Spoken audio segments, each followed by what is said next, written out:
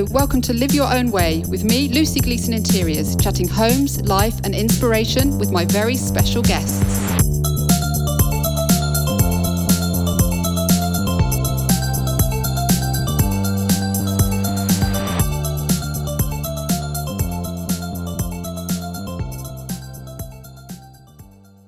Hello, great to have you here this week with me for this podcast chat with Royal Television Society nominated TV production designer and extremely lovely person, Richard Drew. With a diverse and huge career starting in the late 1980s, with more recent credits including Ricky Gervais' Afterlife on Netflix, This Time with Alan Partridge on BBC One, Statelet's Flats on Channel 4, Sky One's Intelligence, and also Billionaire Boy for Sky. If we roll back to the very start of Richard's career, then there's Bergerac, One Foot in the Grave, Top of the Pops, Crystal Maze, Game On, Smell of Reeves and Mortimer, Smith and Jones, Big Train, EastEnders. I really could just go on, but I'm sure you'd like me to start the podcast chat. So let's find out how Richard creates the visual concepts on these shows, what the design process is, and how important colour is to him for setting the scenes and help tell the story to the audience. Richard, hello, and thank you for joining me. It's so nice to have you here, and I especially appreciate you taking some time out of the day off. Yeah, a rare day off. A rare day off. I'm in Nottingham at the moment, so I'm doing a little thing for UK Gold called Newark. Sort of 3 weeks filming in Newark, funnily enough. And so this is into our last week tomorrow, and then finally off for Christmas on the Friday. I thought I'd start with how you started it in your career because it's so clear to me that you still really love your job. When you were deciding what to do for a career, were you set on a life in TV and design?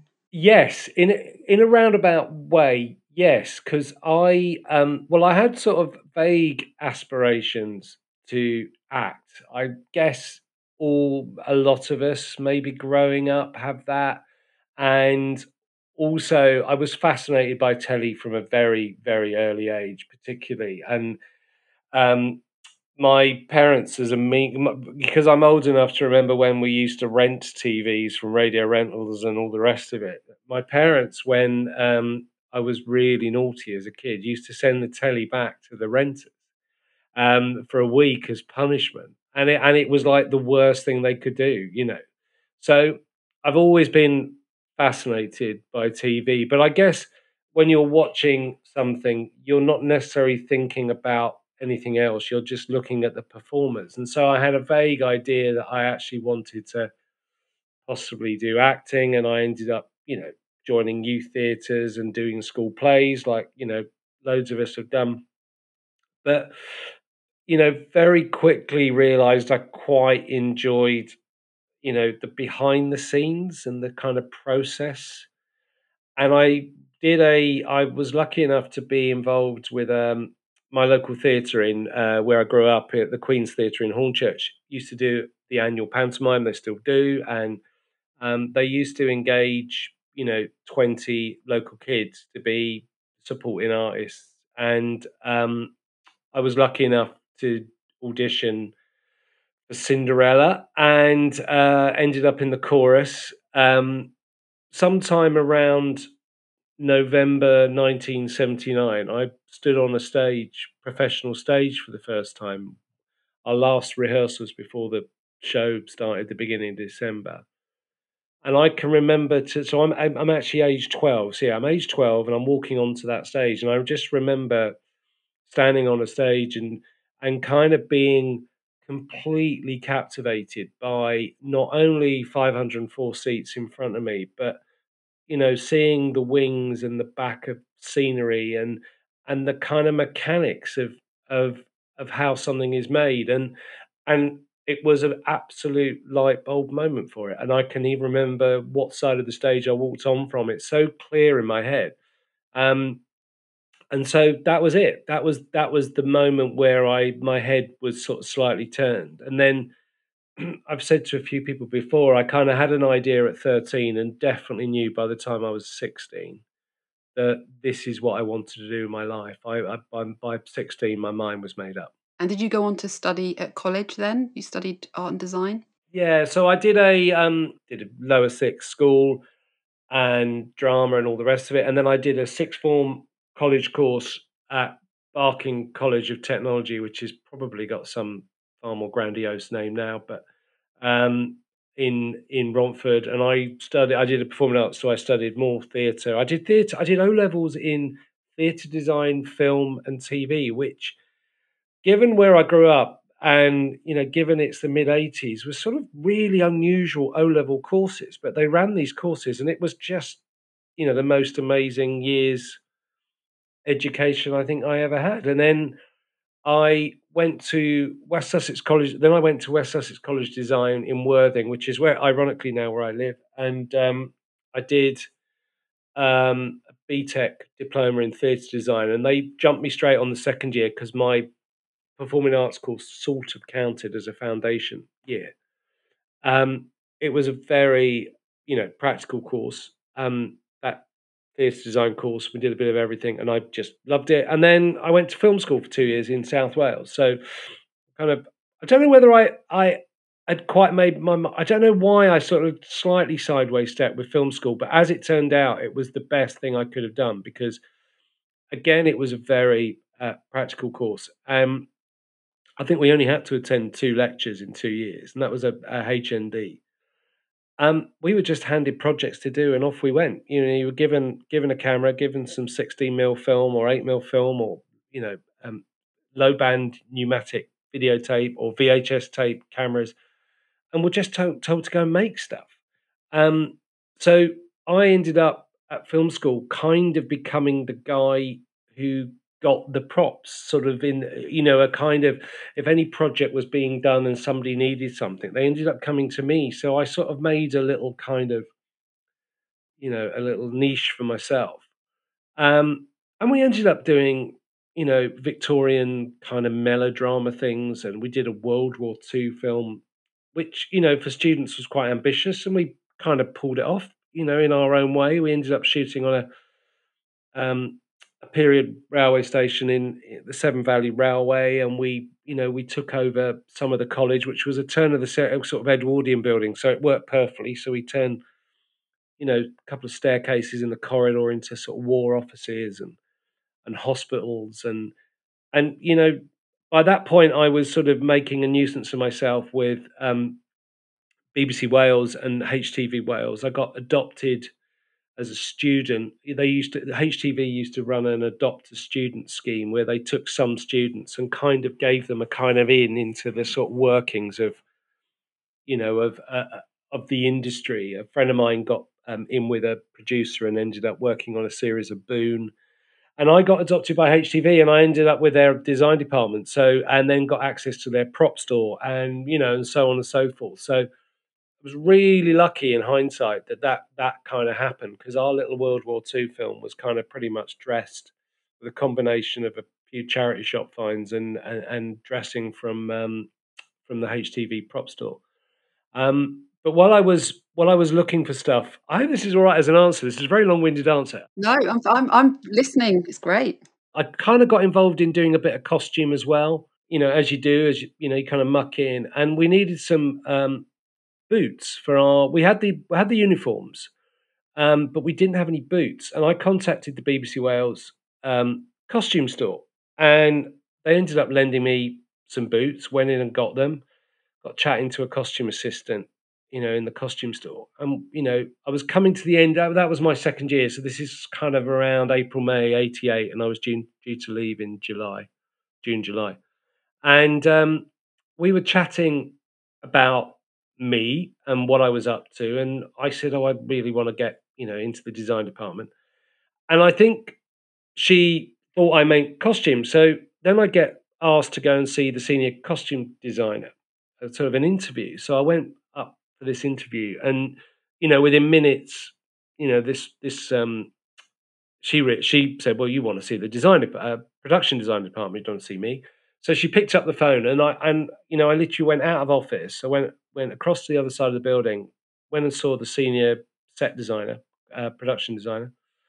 And then what was that? June, July, and then August the 8th of the 8th, 88, Lucy, all the 8th. I started work in BBC Wales. And it was just a sequence of kind of events that kind of got my foot in the door. I mean, I was sort of phoning around and I was taking my portfolio up to, various regional TV, studios as you did. I mean, obviously this is pre-internet days, so you literally used to sit waiting by a phone to ring and sorting out interviews and jumping on trains with portfolios and all the rest of it. Um, but that's kind of how it started. I've sort of still keep in contact with a couple of my old kind of film school students, and one of them, Paul, is well, he's a director now of some note, and he was telling me that he used to go and see the guys that used to run the course for years afterwards. And the thing that because I was always very puzzled why they chose me to go on the course. There was only 14 places, and I think it was 40, I think something like 1,400 applicants. It was a lot of people for very few places. But apparently, the only criteria they ever had was, obviously besides being, vaguely passionate about film, and was that they just wanted to find people that were employable, that they thought were worthy of their time because they thought they'd, get jobs.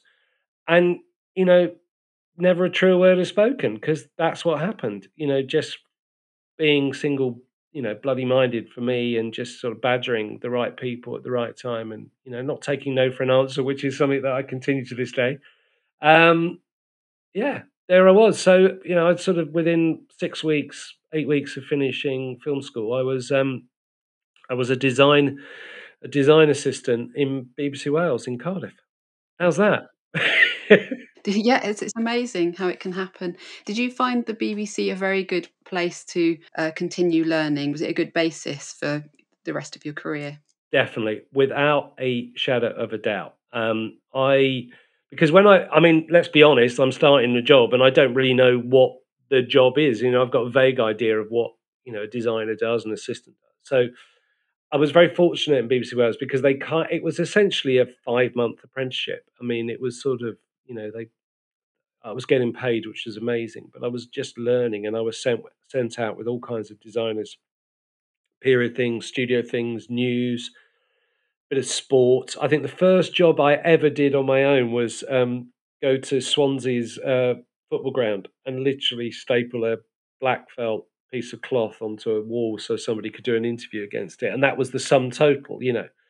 And this was it. This was the first time I'd been out on my own. Turned up very early just to basically hang this black drape. It was really, and thinking about it now, it's really funny. Um, but I kind of, yeah, it was just brilliant. And then I got a job so I'd done 5 months in BBC Wales. So now I'm sort of on a radar down in that there London. And I ended up going to the BBC in London and did a kids TV series called Tricky Business, which was really good. Then I went back to Wales and did another 6 months, and then I went back to London.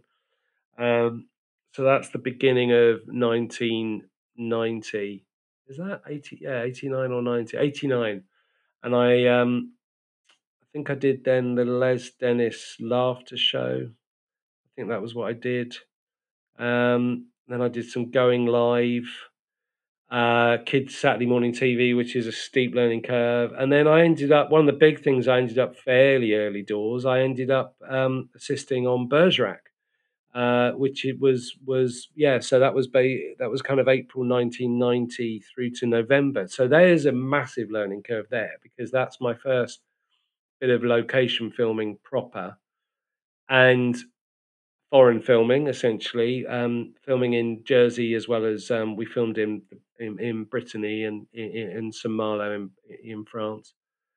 And I find that quite incredible that that's 1990, and only 18 months previous I was still a student, and there I am actually living the life of Riley, and thinking this is what it's all about because I got given a hire car. And I got given a soft top hire car, would you believe? An XR3i, which for an Essex boy was like a dream car back in the day. And you're getting money because the BBC used to give you money for clothing, filming clothing. You got per diems, and I thought, blimey, this is it. I'm absolutely, absolutely made. And I did a year on that. And then I think the next big job I did was Grange Hill. So that was a sort of a little bit of a come down. but very enjoyable. But yeah, it was, and the BBC had a particular way of um, drawing. I mean, I learned. I mean, I could do technical drawing, but I definitely learned on the job at the BBC. And the BBC had a particular way of how you lay a drawing out, and how you even how you wrote your handwriting. They used to have a guy who used to essentially sign off your drawings, like a teacher. He used to red circle um, in pencil where you'd made mistakes, and you'd have to go back and correct them before you could issue them. I mean, you couldn't imagine that happening now, given that a lot of what I do seems to be on A4 bits of paper and um, whatever the non-smoking equivalent is of a fag packet. That seems to be how I operate now. But yeah, I mean, it was very, very routine, and the BBC had an in-house prop buyers and construction managers and transport, and then there was a big prop store, and then you could get stock scenery. So if you were working on a Les Dennis show, for example, which was turning around, a dozen sets a week for sketches, you had this sort of essentially library of scenery that you could pull together, because you couldn't build that amount of stuff in a week, so you'd use stock scenery and stock rostra. So what that was very good for me, because I've done sketch shows since, is the speed, your speed of thinking, and how can you solve a problem very quickly, because the design, sort of slightly going off the beaten track, I feel TV design is and film design is as much about problem solving as the creative. It's how can I come up with a solution, you know, to do X. Um, the kind of idea that you're sat, in your studio, surrounded by samples books and research. As much of that is lovely, but that's only one percentage of what you actually do. A lot of it is just problem solving. Um, so the BBC kind of taught me that to and the BBC even taught you how to fold a plan correctly. There was a BBC way how to fold a piece of paper. There was a BBC scale ruler, which is unique to the BBC. It's called the rationalised foot, and I've still got my ruler. And what the BBC decided was that 1 foot was equivalent to 300 mil, when in fact it's 330.3 mil to be precise. But the BBC thought, yeah, we're not having none of that. So they kind of rounded it down. So all the BBC studio plans and the way that you hired scenery and the way you drew everything up, you just said, right, 1 foot is equivalent to 300 mil, and that was the BBC way. So their own unique measuring system. But you never forget these things, do you? No, and I'm always, and I'm, and I still walk into. I'm really funny because I'm kind of very dual with the way I measure things up. I think in feet, but I tend to draw in metric. So I think in imperial and draw in metric. And I'm also very handy as a designer. I am bang on 6 foot tall. I'm right on the money, and that is such a useful height to be as a production designer, because you can walk into any room and just say, right, well, I'm 6 foot. Bosh, what's that? And that there's that thing where you stretch your arms out, and in theory, you're the same height as you are width if you stretch your arms out. So I can, walk in and get an idea of a room, and I'm fortunate enough to be right on 6 foot. So yeah, it's well handy. But your CV is really diverse with lots of different genres. So, is there a very different design process each time? Because obviously you'll have different visions for every different show. Yeah, I think it's actually a little bit of a bugbear of mine, and I think a lot of designers feel like this, that you kind of get. I mean, I'm doing a lot of comedy, for example, at the moment, and I've kind of back to back kind of comedy shows, and I'm very happy doing that. I would like to do a drama. I've to kind of, I suppose the Afterlife series is as near to straight drama, and in fact, I've got something coming up next year, which is, pretty much a drama. But I think there is this kind of snobbery. I don't know if that's the right word, because that sounds slightly pointed, but yeah, snobbery, where, oh, you can't possibly do a drama because you do comedy.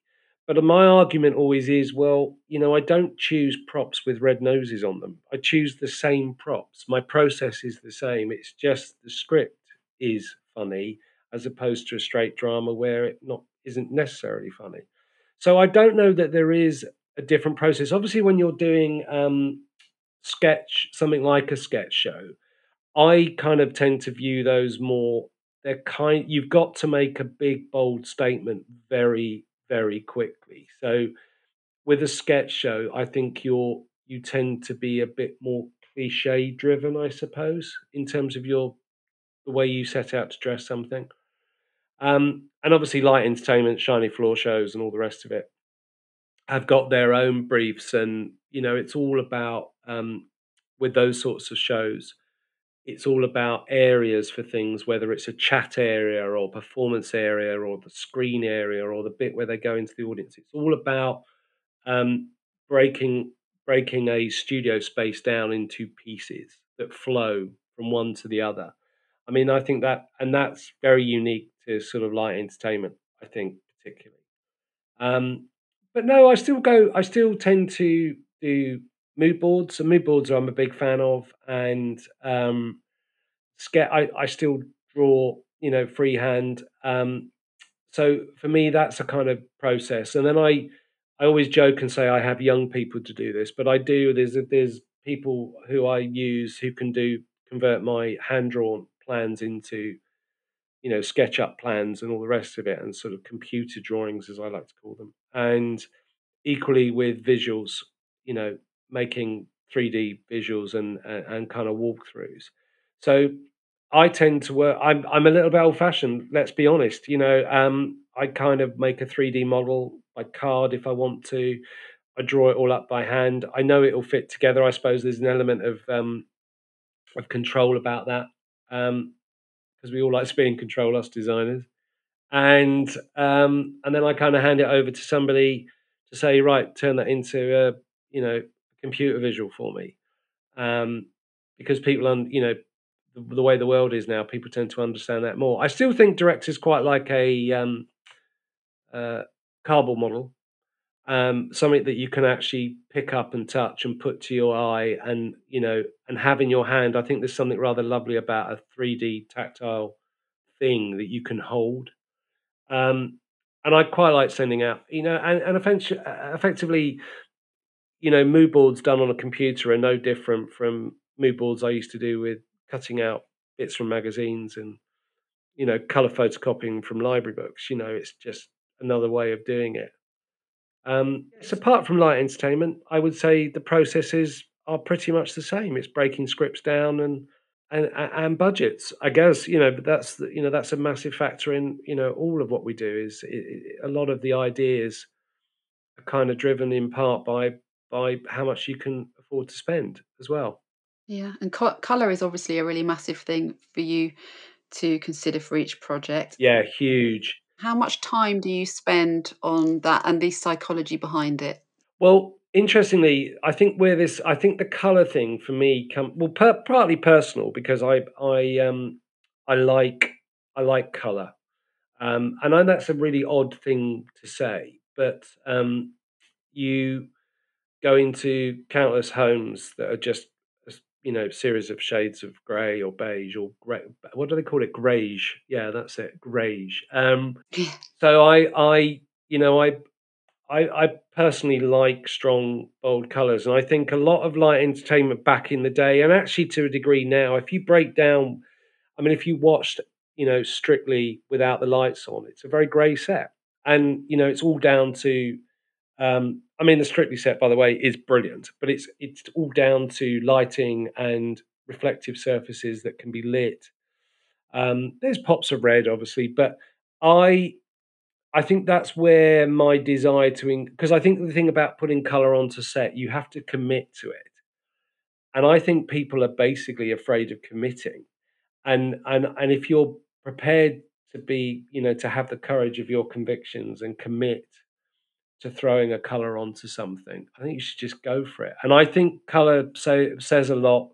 I mean, I've mentioned this before. A couple of people have asked me about the Afterlife set in particular. Is that um, that's actually quite a colourful set. Tony's house is colourful, and the general feeling it's actually quite colourful.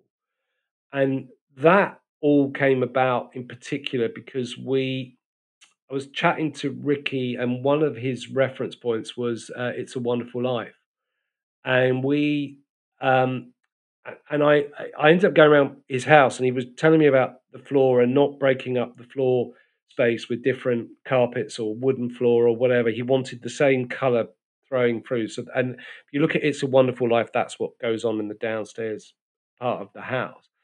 But and I kind of went away and thought about it, and I found some color renders of the Wonderful Life of stills from "It's a Wonderful Life," and I just went, God, it sort of just popped in my head, and I thought, well, that's it. So all of the colors on Afterlife are based on the colors of "It's a Wonderful Life." So it's not a reference into when Ricky's saying about the film. I've not referenced it in terms of the look, apart from maybe the wooden floor, passing nod to the wooden floor. But I've referenced it on the color. Um, and all those colors seem to work for Tony. They're kind of blues and mustards and dirty greens and dirty browns and stuff. And I really like that kind of color palette. And also the way it's graded. The blues in particular really pop out, and the teals. I mean, they're kind of quite contemporary colors to this day, and that just goes to show how brilliant the design on "It's a Wonderful Life" was. But I like, I like using color. I use color a lot on the Alan Partridge set. That's quite, there's quite a lot of strong colors, which are kind of all lifted from various BBC shows where they use bits and bobs, and they're very BBC colors. I like to think purples and reds and oranges. So I kind of use a lot of that. When you're on location with the rooms, do you ever or are you allowed to paint them, or do you just find places that are suitable? You absolutely can do it, and I've done it on occasion. I quite like finding the right house, because if you've gone and found the right house, because it's almost, you walk in, you get a feeling from it, and that's like real life, isn't it? If you're moving home, you walk into places, you get kind of a feeling for it. But yeah, you can do it. There's this thing called Maskit, which is essentially giant masking tape. It's like wallpaper wide rolls of masking tape, and you push that on a wall, paint it, and then peel it off. I mean, that's kind of how you can do it. What that does end up costing is money, because you need to get into a location then 2 or 3 days before you would normally need to if you were just dressing it, and it requires painters to take it on and take it down. So um, if you've got the budget, yeah, absolutely do it, because it's lovely. I personally quite like trying to find the right house to start with. And we certainly did that on Afterlife. With all those homes we go into for the little kind of news items that um, Tony's character does, where they go and see the people who've got the local news. All those houses are kind of, I like to call it, embellished. They're just embellished with a few props or a different sofa. And the big thing for art department in particular is swapping art over, because a lot of art is copyright. So if somebody's house is full of art, we'll go in with some cleared art just to swap over. Um, but yeah, all those places on Afterlife are for real, with bar a few tweaks from art department. The care home in Afterlife was all very warm colours, wasn't it? Was that intentional? Well, yes, because we found that how we actually, no, we didn't. No, we did. Oh God, yes, I did paint that. We found what happened with the care home was we went to series two. I think the care home comes in. I think series one. And we found this location at a place called Bulstrode House, which is near Gerrard's Cross. And in fact, that's where we also shot the psychiatrist. Now, the psychiatrist is interesting because that's got a very strong color palette in that. That's like a bold teal and a grey. Well, we walked in and found that room like that, and it was just like a gift for us. We then shot the care home in the same building, but up a flight of stairs. And I just chose peach because I quite liked it. It felt like slightly an older colour, but oddly as it's turned out, it's one of those colours that works really well in the grade as well. Um, and then we were able to repaper that room because it was an empty, abandoned kind of house. So we didn't have to reinstate, because on top of everything else, reinstating always, costs money. So we went and did all, we repapered it, painted it, and then left the corridor as it was. I think we put a new carpet in. We put a blue carpet in there. So it is quite strong. And then all the accents coming from the furniture and that kind of ash furniture that was everywhere about 20 years ago, and all the sort of bedding and all the peach bedding. Series 2, we weren't able to go back. Bulstrode House had been vandalised, and I mean quite significantly vandalised. So um, if you watch Series 1 and Series 2, hopefully you won't notice the difference because it's seamless, Lucy. But they're actually sets. The Series 2, it's a set, it's a copy. So we carbon copied the psychiatrist, and we carbon copied the care home, and then there was all the where the people sit, the sort of the lounge area, and that was all then created. So I kind of created the corridor, and then the lounge area off of Dad's room. In the real location, we wouldn't have been able to do that. So actually, it ended up becoming quite a happy accident. So yeah, it kind of ended up becoming very fortuitous that. I suppose I was thinking it was a slightly older colour, that peach, and I was thinking maybe the last time it had been decorated was the early 90s, when all that peach and kind of rag rolling and all that, when people used to put those printed borders around their walls. And we found some. In fact, what we did, I think we found one roll of some really naff printed border in a DIY clearance place, and we actually got it reprinted. So we kind of scanned it and then got it reprinted in sections to go around the room. So yeah, I think I was sort of channeling sort of early 90s, really thinking that that was when maybe the last time that care home had been sort of decorated. Well, I was going to ask you actually, it's a good that you mentioned about the border because it must be hard to find some props sometimes, especially if you're working on a period drama. Well, it is. I mean, you've got obviously hire companies, and certain hire companies will do certain things, but it's actually those decorative touches. And of course, we all do it. We all think, oh yeah, I remember those. Used to be blah blah, and then you forget. Oh God, 20 years has gone, 30 years has gone since you've last seen things like that. I mean, whether it's just. Do you remember again in the early 90s? Suddenly, everything was frosted glass. There was frosted glass everywhere. And now you can obviously find stuff in charity shops, but it's that sort of stuff and all that sort of brushed chrome door handles and things like that. It's all those little details. But I mean, obviously that's why eBay was invented and Gumtree and all the rest of it. And charity shops are always good places to start. And I find actually on the job I'm doing at the moment, we've got really lucky with a couple of house clearance places for stuff, and Newark itself is a sort of sadly it's one of those is that classic thing of the high street. Every third shop seems to be a charity shop.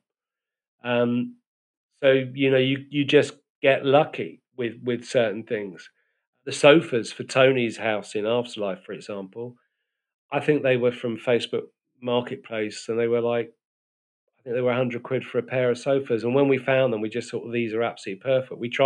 We were thinking about hiring stuff because we can hire, contemporary sofas, for example. But we wanted with Tony's house, although what I mentioned earlier with the colours, I think we had an idea that the last time he had decorated was it would have been before Lisa had passed away.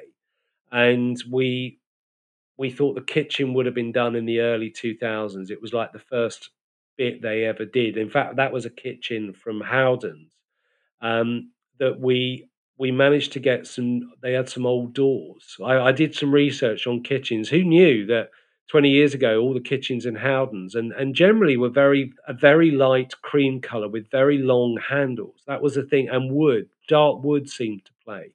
We sort of got Howden's carcasses, and we had some doors, and then found some long handles, and then the worktop in Tony's is actually an oak worktop that we then stained a very dark wood because we couldn't buy any dark wood, that kind of rosewood, that slightly redder wood that seemed to be very popular.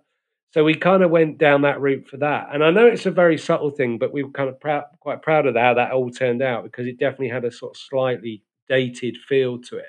You just get lucky in prop houses, or you just get lucky looking online, and sometimes then that you can take your cue from that, I think Tony's got this lovely record player, this sort of 50s kind of 60s big record player that sits in the corner. You only see it in a couple of shots, but we found that and thought, well, that's a great unit. It's one of those sort of cabinet pieces. But then that gave me the idea, well, of course, then Tony is a collector, and Ricky's scripts are peppered with musical references, and the music you hear in Afterlife is he writes those down in the scripts. He's got very clear ideas what music is playing, and he's got those in the script. So that, of course, Tony's a record collector then. So that gave us the idea of giving the record collection. And if he's a record collector, then he's probably a book collector, and and away it goes. And that all kind of came about from finding that record cabinet. So yeah, sometimes You are climbing inside that character's head, aren't you? yeah, yeah, and that's the fun bit. I mean, as I said, for all the sort of planning and the logistics, that's where the research is fun, and trying to build up little backstories. Lisa's the reason why they live in such a big house, but he only works for a local newspaper, is that you know Lisa's parents left them some money. That was the idea, and she had some money because she was very smart when he's not particularly smart, and we see her in the videos painting, in the home videos, her doing painting. So Tony's house has got some of Lisa's paintings on the wall, and that, and so we then, therefore, because Lisa paints, that gives Tony and Lisa a love of art, and and we've got quite a lot of art throughout the house. So his house in particular is kind of quite eclectic. It's very much a couple's house, that. And the idea, if you look at series one of Afterlife, all the plants are dead, and it's that idea. But in the flashbacks, all the plants are alive, and it's the idea that he's kind of, because he's given up. That's why the garden. Well, you see the garden in some of the shots. It's that he can't be asked to go out and deal with it, and it is literally, the grass is always greener, and the vertical blinds are kind of a metaphor for him being slightly trapped, because it's inside a cage. He's sort of slightly trapped where he is. He just doesn't want to move on. So yeah, all the plants inside the house are all dead because he's just given up looking after them. There's also a slight haze in some of the scenes. Am I imagining that? But I think it really adds to the atmosphere. Yeah, that's that comes through Martin, our DOP's brilliant lighting, and he adds a sort of slight mist. A lot of the light is punching through those windows. I mean, the garden's got some real depth to it. The front of the house, we've got net curtains and an old fashioned painted backcloth, little more than that. But you really notice it with the light streaming in through the patio windows at the back. And Martin's just got a little bit of haze in the air, and also it accentuates those kind of that prison bar idea. Billionaire Boy, very different kind of show, but that must have been really fun. Oh wow, there's one. Wow, oh, Yeah. okay. That was with all the gold, very grand. Yeah, well, that was a little bit more I suppose, in a sense, that was a little bit more cliche written, and we shot that in God, that's about 5-6 years ago now. 5 years ago, we shot that up in a place called Wentworth Woodhouse, which is near Sheffield. I think it's owned or something to do with the Rees-Mogg family. Would you believe?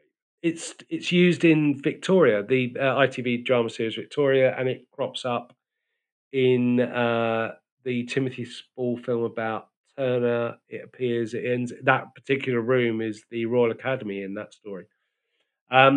It was such a grand location, and actually those I did 3 of the David Walliams books, and they're big stories, but you don't get, and without you don't get a massive amount of money to spend on them. So you have to be very very clever how you do things. So when you get a location like that and that big room, that's just a dream, because a lot of the work is kind of done for you. You're making a huge statement.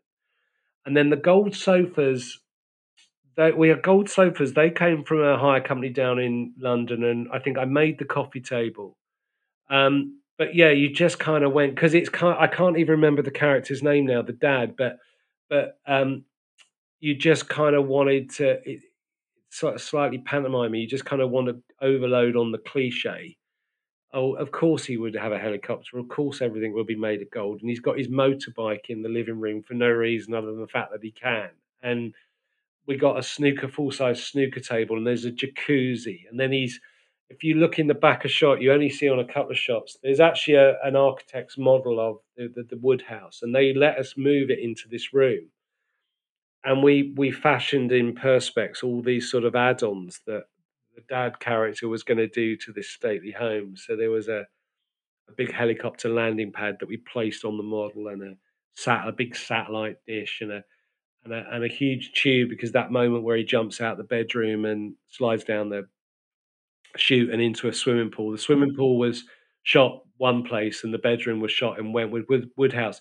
Now the bedroom I'm really proud of, the kids' bedroom. So I love the film Big with Tom Hanks. So what's that? 86? Is that 87? Big. It's one of my I just adore it. And that scene in Big where suddenly he's got the money, he's landed the job, and he's got the apartment, and he's got the trampoline, and he's got the pinball machine.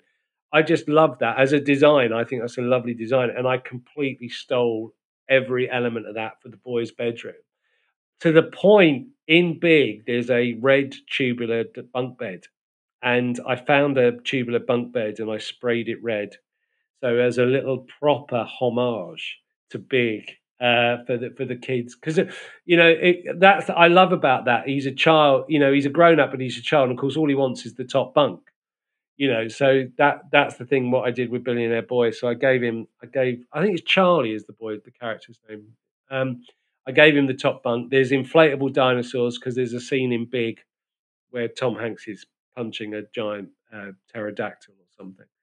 I haven't stolen Lucy. It's a homage. It's an out and out homage to that. And there's a computer game, and That's because they had a fine. pinball machine. Not Dunkin' Donuts. What was it? Krispy Kreme very kindly gave us a donut dispenser. One of their ones that you find in WH Smith. Those ones, those you normally get at service stations where all the donuts are in there.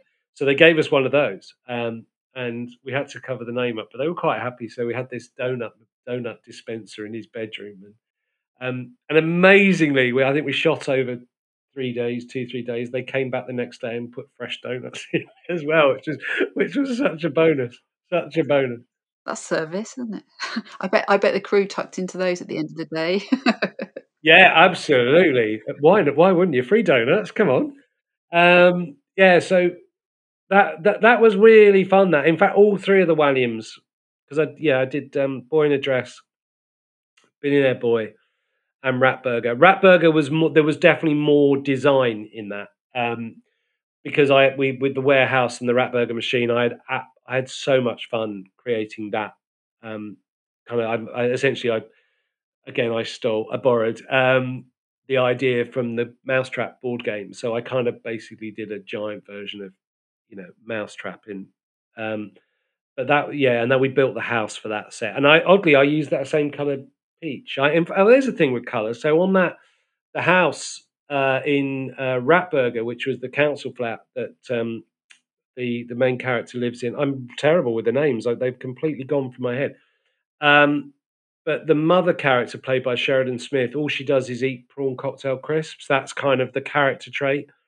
So I made the entire house beige and peach, because essentially the colours of prawn cocktail crisps. So the only room where there's colour is the main girl in it. Her bedroom is the kind of oasis of colour, but everything else is a tone of beige or a tone of peach, and it's essentially the colour comes from a prawn cocktail crisp. I love that. I love that the whole thing's inspired by Chris.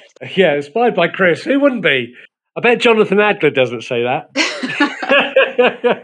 Well, I'm a big Chris fan, so I'll go with that. Yeah, at times you must be working on two different shows, or at least sort of starting the process for a new show. How does that balance itself out? Well, weirdly, you should say that, because officially you don't, but unofficially you are kind of. If you're lucky enough to sort of be asked to do something, then there is always a little bit of an overlap. Sometimes it's gargantuan, and then you have to ask yourself, do I really want to do that? Because you are, because your thoughts simply can't be in two places at once all the time. But I've had a little bit of that this year, simply a couple of weeks here and there crossover, because I think what happened with lockdown, and as I'm sure you know, that everything just ground to a complete halt for 5 months. And then I think consequently the world has gone bonkers in TV and film, because I think everybody's playing catch up. So I've had a year this year like no other. I've never been busier than I have been this year. And I was I was coming to the end of Afterlife and starting prep on a new series which is going out, called Witchfinder. It'll be going out next year. I don't know when. And it's a period thing, and it's a comedy, and it's set in 1640 something. And it's Daisy May Cooper plays a witch, and Tim Key plays a witchfinder. So it's a kind of a road movie, road story about a journey between the two characters from A to B. So interestingly, having just spent the last 30 minutes talking about colour, you're going into a period that's sort of slightly bereft of it, because essentially, if it's not made of wood or not covered in hessian, you're kind of, you're going out on a limb, apart from tapestries and all the rest of it. But so that was tricky, because you're going full color and present day to 16 whatevers and hessian and wood, and trying to divide your thinking time. It is your headspace ultimately. What I think would be almost impossible to do is to be in prep for two films, and I don't think any production company would want that anyway, because you can't be giving enough of your time thinking about two shows. But I think with Afterlife, I was coming to the latter part of the shooting, and let's be honest, we're series three, everything's established. We've got a couple of weeks to go, and we were doing some of the house stuff. So I was able to go in and prepare the houses the morning of the day, and then disappear and deal with the prep for the next thing, which is the reading of the scripts, the breaking things down, sketches, coming up with going to see contractors and all the rest of it. It's a hard question to answer, because it's sort of you just make time. I think what tends to happen, you end up doing quite a bit of weekends actually. If you're lucky enough to do a show that's only shooting 5 days a week, then your weekends end up becoming thinking time. It's not something I like to do. I very occasionally, this year has been the one year where I've noticed I've done a bit more of it, but you try and avoid it. And the current job I'm doing, and the last job I've not done it, and the job I've got lined up, which I can't say too much about at the moment, but I've got that lined up now, and that starts middle of February for me. I'm not going to take anything more on up until that point. So just focus on one job. And how do you switch off? Because being creative, it is all encompassing, isn't it? What do you do to relax? Well, I've just spent the last 5 months having a massive extension on the house, so it's sort of life imitating art at the moment. But what do I do in So I haven't really done much this year. I had a very busy year, which I'm very, very lucky to have had a very busy year.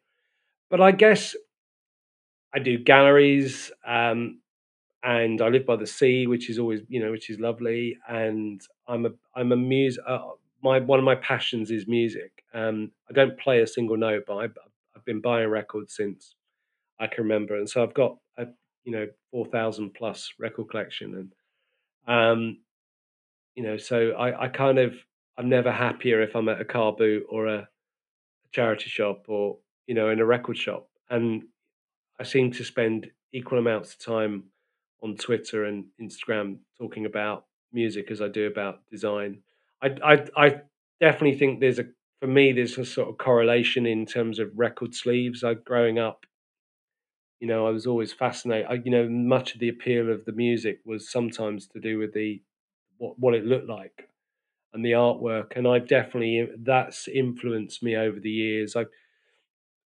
Pop promos in particular have definitely gone in my head, and I've used ideas from pop promos on projects. I did actually, weirdly, I did another show with Ricky at the start of the noughties called Meet Ricky Gervais. It was a sort of chat show that he did on Channel 4, and the set is borrowed, kind of almost wholesale from a REM video where I'd seen a particular. There was one particular moment in this REM video. I can't even remember which video it is now. This really interesting sort of panel using a very strong green and the way it was lit, and I sort of replicated it, and that formed the basis for the set for Ricky. So yeah, I mean, music is a huge part of my life.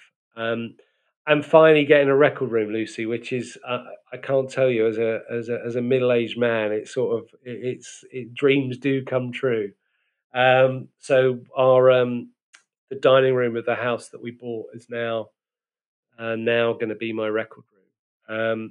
So when I finish next, I can't wait for this last week's to finish. Just run up to Christmas, not because the job's not been enjoyable, because of course it is, but um, just to finally put the last of the records away and start doing that bloke thing of putting them in some kind of order, and actually just playing them. The process of taking records out, looking at covers, records out of sleeves, and pressing play. It's a you know not to romanticize it, but it's quite a religious experience, all that, and I love that whole thing. It's the thing that I don't think CDs ever did, and I think there's something about tangible and physical with the record. So yeah, that's kind of how I switch off, and obviously I watch a bit of telly. Um, I think a lot of us would say we don't watch that much telly, but yeah, always a movie to find, and you know, just everything really, bit of everything, Lucy, I guess.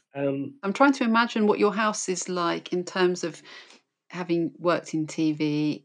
Have you got any memorabilia around, or have you got, yeah, Yeah, kept some of course props? I have. I mean, yeah, officially or unofficially, Lucy. What Unofficially. can I say? I don't know if I have a house style. It's quite an eclectic. I think it's eclectic, which is a bit of an obvious thing to say, but I think it is. And my girlfriend, we bought a place together only a couple of years ago, so it's that kind of combination of possessions. But thankfully, she has kind of quite similar taste to me. But I, I, I sort of find myself more and more because there are a few people have been round now and seen the house. Oh, lovely! Like, well, where'd you get that? That's amazing. And increasingly, I keep saying, "Oh, I've acquired that. I've acquired that," and that seems to be definitely a buzzword for me in terms of how things end up in our house. So, I mean, I've got one of the armchairs that was in Tony's house because the set's now, it's all finished with, and it was all good. We sent a lot of it. In fact, a lot of it got recycled and used with a crowdfunding project up in Newcastle, which I got involved with for a documentary that's coming out next year. So I sort of donated some of the furniture to that and got heavily involved with that project. Um, but I kept one of the little armchairs that we bought in a charity shop, Tony's, which I'm going to reupholster. I won't say which film, but I've got a sofa from a very famous film in the house, and some other bits and pieces. Yeah, so it's a kind of a mixture of charity shop finds um, and family heirlooms um, and stuff that I've sort of picked up along the way. Really, I love a kind of graphic poster and movie posters. Um, Another thing that I've sort of got, a couple of hundred movie posters, you know, buried away in various parts of the house, and so I've got a few of those up on the wall. And I've actually weirdly the last year through Instagram, I've sort of discovered a few artists. So I bought a couple of little bits through their, various LinkedIn. When you go on their websites through Instagram, I picked up some odds and sods there, which I really like. I really like. There's a site called L13 Industrial Workshop, I think it's called, and it's sort of Jimmy Corti, who's one of the guys from the KLF, is an artist, and he's been producing some stuff which I bought. Scott King's studio, I really like the stuff coming out of there. There's a guy in Brighton called John Jay who I bought a couple of bits. So, and a really lovely artist based up in Manchester called Jenny Orphin, who paints motorway bridges. But they're just beautiful and very kind of evocative. Um, images of sort of bridges and service stations, and they just invoke, really strong memories for me going to see my grandparents in up and down the M4, sat in the back of the car and stopping at the services on the way up, and they just have a very strong, connection. And she was selling a couple of her bits um, this year, so I bought a little print, So yeah, it's a real hodgepodge of stuff, and I collect badges. So there's a little frame of badges, and I've got scrapbooks, which who'd have thought I'd have a scrapbook? But there you go. I've got scrapbooks, and I keep all my ticket stubs from music, from gigs, and yeah, it's an eclectic mess, whatever you want to call it. You're going to have even more room for it, aren't you? Oh God, talk about filling the space. I kind of we were clearing. We got a skip in the front garden. Look at me with the front garden. Get me. We got a skip in the front garden a couple of weeks ago. Actually, just before I came up to do this job, and we filled it. And I said to my girlfriend, I said, we both 2 years ago we were living in one bedroom flats, and we're now filling skips with stuff. And we've had building work, so there's a bit of building stuff in there, but I don't know where all this stuff has come from. We were very fortunate, actually. Yeah, when we moved into the house, so there was this lovely lady. I mean, she was clearly adored by everybody in this street. Cicely, her name was. Oh, To a point, we haven't told the locals. We're thinking of calling the house Cicely House. We think it's such a lovely name. that's lovely. So she only lived in the house for 3 months a year. She was German, so she spent a lot of time in Germany, and then she used to come over to England for the summer. When we moved in, the daughter was, sadly she passed away, and the daughter was doing the thing, and there were some bits and pieces, and we said, oh, we quite like some of those. So we said, oh, we need to, and well, what do you think? And I think she said, oh, 200 quid will be fine, So we said, great. So there was this beautiful G plan sideboard that we did sell, but there's a lovely Victorian chest of drawers. There were three 1930s utilities chest of drawers that we kept, and this amazing rug in my record room, and my record room, but huge, that's like a 14 feet by 9-10 feet wide Persian-y sort of rug. And that's now pride of place in our new extension under the dining room table. Got it clean. It was unbelievable, and we had this lovely Edwardian kind of padded little armchair, a 19 Art Deco 1930s low sort of little armchair. And she just said, "Oh, you might as well have it." Takes it off her hands. So we've done that classic thing, Lucy, where you say, "Oh yeah, I'm going to get that upholstered." So 2 years later, it's all in the garage, but we will get round to doing some of it. But this carpet was unbelievable. We found this guy in Worthing who came around and took it away, cleaned it for a weekend. I mean, I'm not trying to sound flippant about the money, but it was like £100 for this guy to go do it. But honestly, it was the best £100 you could ever spend, because for me, I think the rug was pretty much free. We got left so many lovely bits of furniture.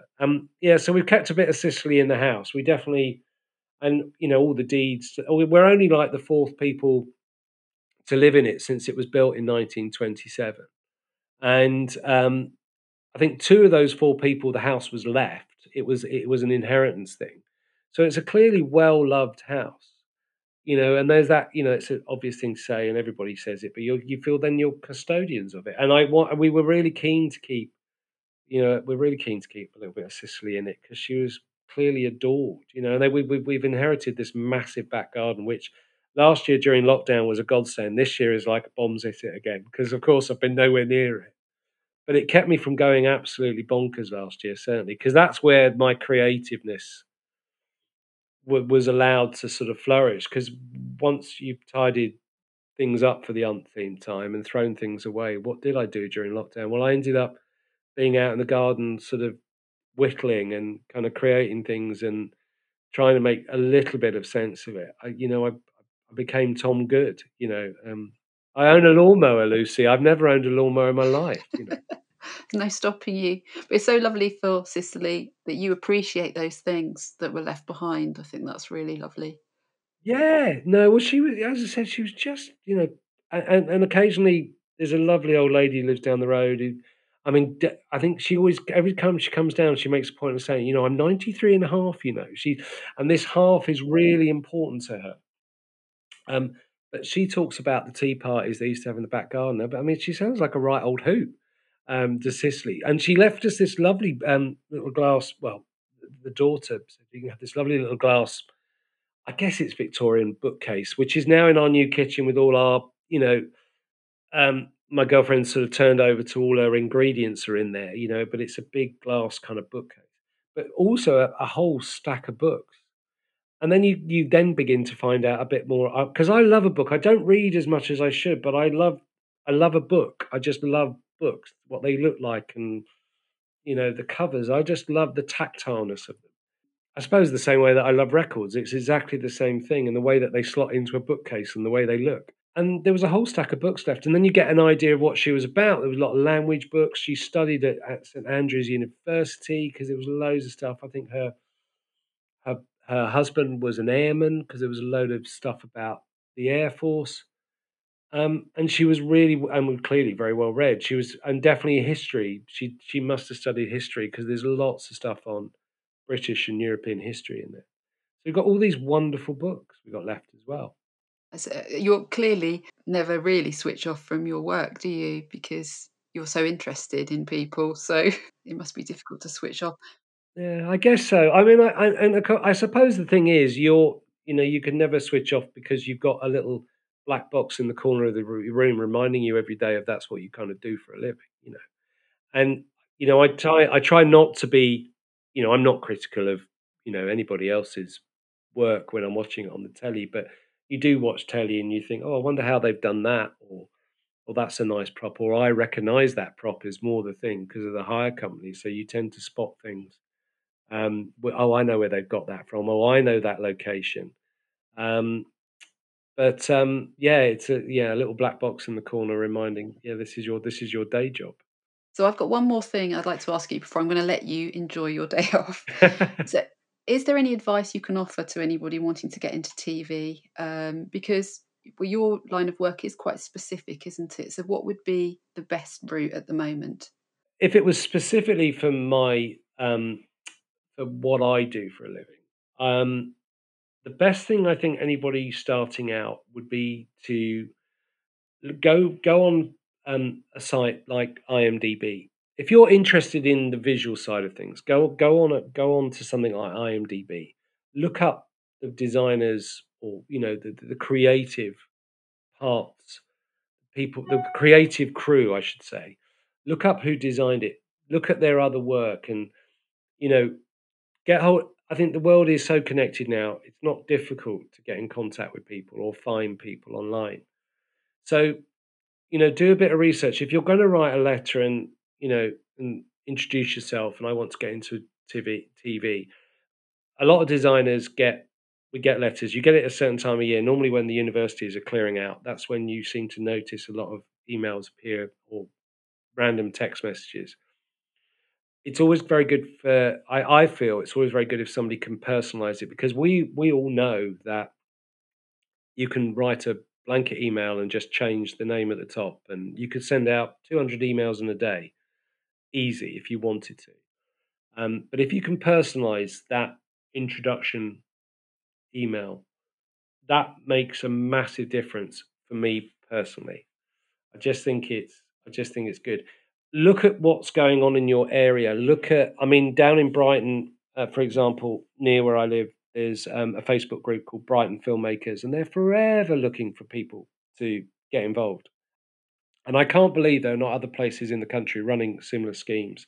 I would also look at the other roles within art department because, I mean, you could be very lucky and do a go on as a production designer, but chances are that will be a low budget project or whatever. And then if you want to, a career in the creative part of, in the art department, then there is more to it than just a production designer. There are art directors, standby props, dressing props, graphic props.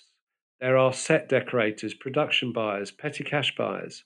There are scenic painters. There are loads of different. parts that make up the art department. And then I suppose to bring it hopefully rather neatly to what I was saying about watching TV and only really seeing the actors right at the very start of our chat. It's not just a production designer. I am the kind of laughably the head of department, but there is an army of people or a team of people working with me who are for me personally just as important, because they deal with when we're shooting with the action prop side or action vehicles or you know going out. Petty cash buyer is such a sort of undervalued job and such an important job in terms of doing the dog work when you're putting a set together. Oh, we need another 3 sets of door furniture. That's a petty cash buyer's job. If you're doing it, oh, I need a curtain rail. And it's those little things like that they're really vitally, vitally important. The other thing I would say as a life skill, learn to drive. If you don't drive, I think the art department is a job where you must be able to drive. We'd all prefer to spend less times in our cars. We all prefer to use public transport. I mean, I personally love traveling by train and would happily do that all day and every day if I could. But a petty cash buyer, a buyer, an art director when you're jumping between locations, supervising art director, as a life skill, if you don't know how to drive, that's something that is critical, absolutely critical. You really need to do that. There's a thing called there's a site called Screen Skills, which is for people who kind of want to get into art department, and they offer a kind of bursary scheme um, where you can if you get taken on by Screen Skills will try and find you work placements. So what the way it's funded is a lot of production companies pay put some money towards Screen Skills. I don't know the figures, but I guess the bigger companies put more, less companies. But it's basically a scheme funded by the industry, and then you might be on a job and you need a art department assistant or somebody, and you contact Screen Skills, and they can provide you with an art department assistant, and that assistant is being paid by the Screen Skills fund, not by production. So that's look into sort of Screen Skills, and also anybody living outside the M25. There's a thing called Creative England, um, and again, at all levels, you can apply to be on the Creative England database. And if you're just starting out and looking for just experience, that's a good thing. I think it's unique about outside the M25 because it feels like London, and people within London are kind of plenty catered for. Um, but that's really good. The Creative England thing, they're always looking for people. But as I said, I'm sure, like with the Brighton filmmakers, other big cities will have something similar. Any big creator. I was in Sheffield yesterday. I can't believe there isn't something similar in Sheffield. It's such a kind of creative town. Um, I would say that I don't know if that's advice. I'm more about that's probably just telling people what to do. But Well, it's very, very difficult to know where to start for somebody, especially someone young starting out. So I think it's excellent advice. Thank you. yeah, I just think I mean, the young people, quote unquote, are they're so much more connected than I ever was. So if you've got some kind of level of determination, you will definitely, you'll find a way of reaching the person you want to reach to, whether that's me as a designer or getting in touch with a production company or whatever.